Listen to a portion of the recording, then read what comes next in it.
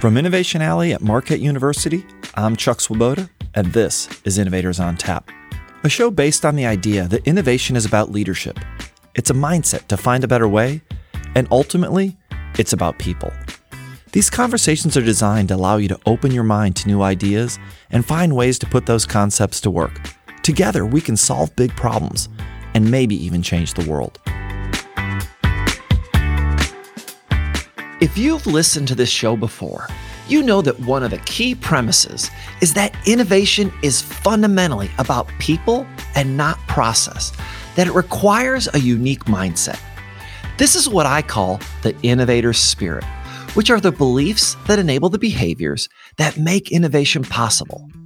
Now, the challenge for many of us is that our life experiences have created beliefs that actually get in the way of innovation. We have seen things, done things, and have been told things that create false truths, which limit our ability to take risk and challenge the status quo, that convince us to settle for good enough and accept artificial boundary conditions. These limits on our thinking about what's possible are all around us. So in today's episode, I'm going to challenge several ideas that many people consider conventional wisdom. And to help me do this, I've asked Kyle Hagge, the producer of Innovators on Tap and an aspiring entrepreneur, to join me on this side of the microphone as we challenge the value of some age-old ideas. That's what's on tap today. Enjoy. So, Kyle, welcome to your first guest role on Innovators on Tap. Chuck, it's a pleasure to be here. Thanks for having me on this side of the mic. But more importantly, I am excited for this episode because I think it gets at a core principle of innovation, and that's the mindset necessary to do it. And not just that, but actually getting into how what you learn from an early age and how it affects that mindset. And I think the origin of this idea is particularly interesting. So it might be helpful to the audience if you give them some background on how this episode came to be. Sure. So I think the idea for this episode came from a conversation that you and I were having probably about several months ago. And I think I was venting that someone was telling me that I shouldn't push them so hard to get something done. And their argument was, slow and steady wins the race. And look, I know I've heard this phrase 100 times before, but my reaction at that moment was, wait a minute, that's wrong. It doesn't work that way. It's fast and steady that wins the race. And so I think we then had this pretty interesting conversation, which kind of got at, a few different questions. So why do we believe these things? Where does, quote, conventional wisdom actually come from? And then probably most applicable to this show, if we want to innovate, how do we have to get our heads around these things and think about them in a different way? Right. And as you were telling me that story of how the slow and steady venting session came to be, what became clear to me was actually something pretty interesting. And that's when we talk about innovation, it's actually a lot about unlearning many of the lessons that we consider just as fact. And if innovation is about doing something new, you actually have to get comfortable with the notion that all these things you've believed for so long could actually be getting in your way. And so I think our goal for the listeners today is not only to react to the stories and the fables we're going to share, but actually start to critically analyze what ideas you might have that are getting in your way and limiting your thinking around innovation. And so when you told me about slow and steady, I had to do the research as the typical podcast producer would do. And so I came to discover that it was part of Aesop's fables. Aesop was a Greek storyteller. He lived around 600 BC. And these fables, pretty much everyone's heard them. They've been translated to every language and in every culture across the world. So Chuck, not to trigger your venting again, but I'm going to read the actual fable so everyone's on the same page. And then I think we could get your take on what's particularly wrong about this one. All right. So let's hear this fable, and then I'll tell you why it's screwed up. All right. So the actual fable goes as this. A hare was making fun of the tortoise one day for being so slow. "Do you ever get anywhere?" he asked with a mocking laugh. "Yes," replied the tortoise, "and I get there sooner than you think. I'll run you a race and prove it." Now, the hare was much amused at the idea of running a race with the tortoise, but for the fun of the thing, he agreed. So the fox, who had consented to act as a judge, marked the distance, and started the runners off. The hare was soon far out of sight, and to make the tortoise feel very deeply how ridiculous it was to try to race a hare, he lay down beside the course to take a nap until the tortoise should catch up. The tortoise, meanwhile, kept going slowly but steadily, and after a time passed the place where the hare was sleeping. But the hare kept sleeping very peacefully, and when at last he did wake, the tortoise was near the goal.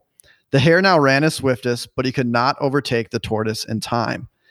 And then the fable actually ends with this idea: the race is not always to the swift. And so over time, I think we've all heard this story repeated by teachers, managers, writers, consultants, basically instructing people that, hey, slow and steady wins the race. And so, Chuck, explain to the audience why originally you had a problem with this fable. Well, I'm actually glad you read the fable, because I think most of us only hear the conclusion and haven't listened to it. The hare only lost the race because it was overconfident and he took a nap, not because there was some fundamental benefit to being slow. I mean, well, think about it this way, right? We'll take the Boston Marathon. So I think I looked it up the other day, and the record for the Boston Marathon is just over 2 hours to run 26 miles. So I want to test this theory out. I'm pretty sure you ran track in high school. So Kyle, what was your fastest mile time? So my fastest mile time was 5 minutes flat, which was a very competitive time. Right, so that's fast. I bet you most Americans have almost no chance of running that fast, right? Right. The winner of the Boston Marathon averaged 4.7 minutes per mile for 26 miles. What that proves is that the race is won by someone who is both fast and steady. And then if you take that idea and say, okay, that's the Boston Marathon, but how do you apply this to business or innovation? Well, let me give you a couple examples. IBM, they invented the PC, but they were slow to embrace the technology. And instead, they actually tried to prolong the life of the mainframes, which they were really good at. And IBM doesn't make PCs anymore. Kodak, they basically helped invent digital photography, but then they intentionally slowed down the adoption so they could try to keep their film business strong as long as possible. They went bankrupt. And then GE, I mean, the story that's very personal to me, started by Thomas Edison. He invents the light bulb. But then when it came to LED lighting, they took this incredibly slow and steady approach to the adoption. And today, they're not in the lighting business anymore.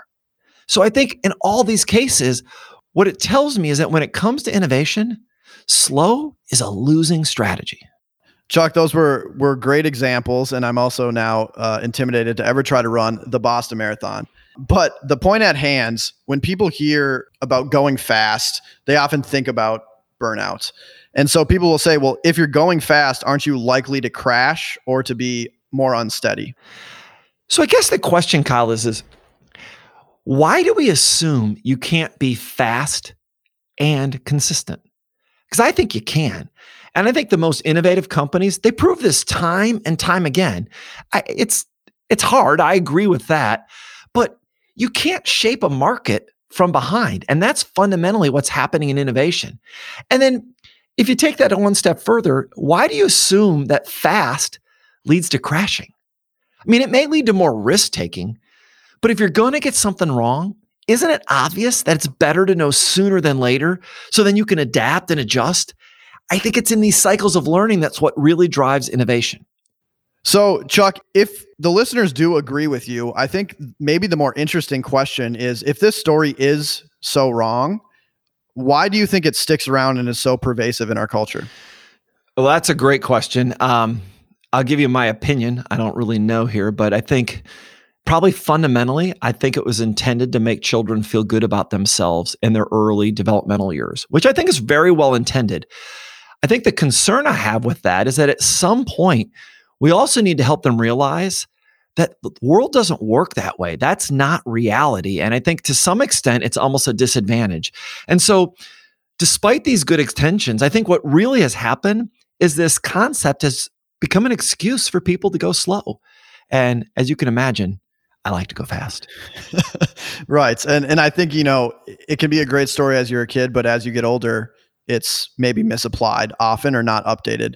So while I was researching Aesop's fables, I had to dig into a few more because I wanted to see and get your reactions to additional ones because I like the rants, Chuck. And so the next one I found really interesting was called The Fisherman and the Little Fish. And so I'll read the fable. This one's a little shorter. So it goes, a poor fisherman who lived on the fish he caught had bad luck one day and caught nothing but a very small fry. The fisherman was about to put it in his basket when the little fish said, "Please spare me, Mr. Fisherman. I am so small, it's not even worthwhile to carry me home. When I am bigger, I shall make you a much better meal." But the fisherman quickly put the fish into his basket. "How foolish I should be," he said, "to throw you back. However small you may be, you are better than nothing at all." And so the moral that Aesop said this fable was trying to articulate was a small gain is worth more than a large promise. So Chuck, what's wrong with this story when it comes to innovation? Well, let me tell you what's wrong with it in general. So I like to fish, and we have size limits for a reason. So one, it's actually factually correct, right? A small fish is not worth the time to try to clean the darn thing. And if you get rid of all the small fish, you never get any big fish. It's like a horrible idea. But let me put aside my fishing environmental mind on this one, and let me talk about the fable itself. So I don't have a problem with this concept of embracing small gains. But when it comes to innovation, they don't lead to great, big new ideas. They lead to incremental improvements. And what we're looking for are the big ideas that can change the world. That's why things like Six Sigma, which, don't get me wrong, it's a valuable tool that can help you improve your manufacturing yields or refine a product, but it doesn't work when you're trying to do something that's never been done before. So I agree that there is more risk in the large promise, but I think that's also where the greatest reward lies. And that's the point of what we're trying to do. Right. But in this fishing analogy, the fish is in hand. So do you think that you're giving up a better chance of having some success? You have it in hand for a smaller chance of maybe greater success? I think it's kind of like baseball. And I like sports analogies. But if you want to hit a home run, you got to swing for the fences. And the data shows that you're going to strike out more, but you're actually going to have a bigger overall impact on the game. That's what innovation is. Innovation is for home run hitters. That's the mindset you need, not one of going up and trying to be a singles hitter and just get on base. My bigger concern is that it's really hard to hit a home run if you don't swing for the fences. So if you're not going for the big idea, you're not going to accidentally get there. And to extend that sports metaphor, it's really like understanding what sport you're playing and the strategy for that sport. And if you're doing innovation, then you need to try for home runs.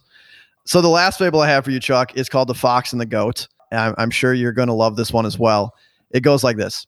A fox fell into a well, and though it was not very deep, he found that he could not get out again.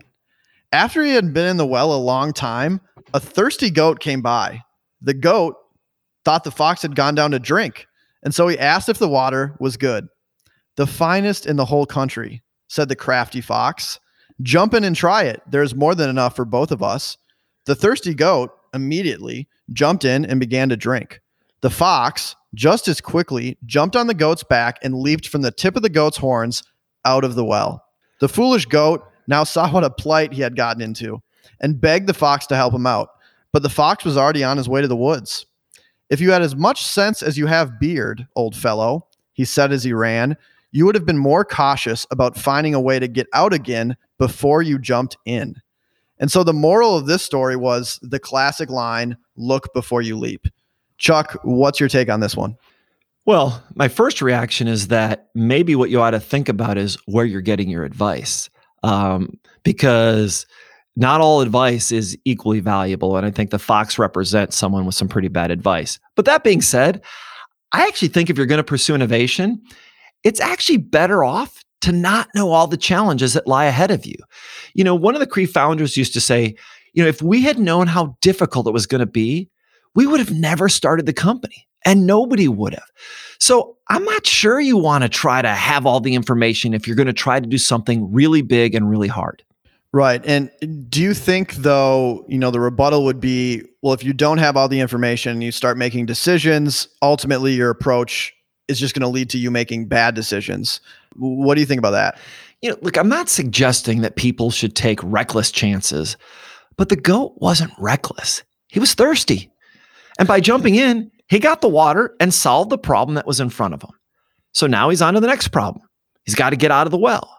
But with each problem comes a new opportunity. And I think it's important to recognize that necessity is probably the best motivator to force someone to find a better way. And so I look at it as the opportunity side of it, not the problem side of it. And I think that's what innovation looks like.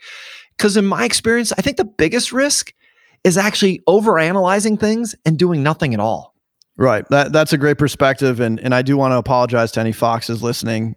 You all don't have bad advice, just this one in particular. So Chuck, this is what I think the most powerful lesson to take away from our conversation is, and that's actually to sit down and evaluate why we believe what we believe. And honestly, as weird as it may sound, I don't think we actually consider why we think the way we do all the time. Most of it is just accepting it because it's all we've ever really known.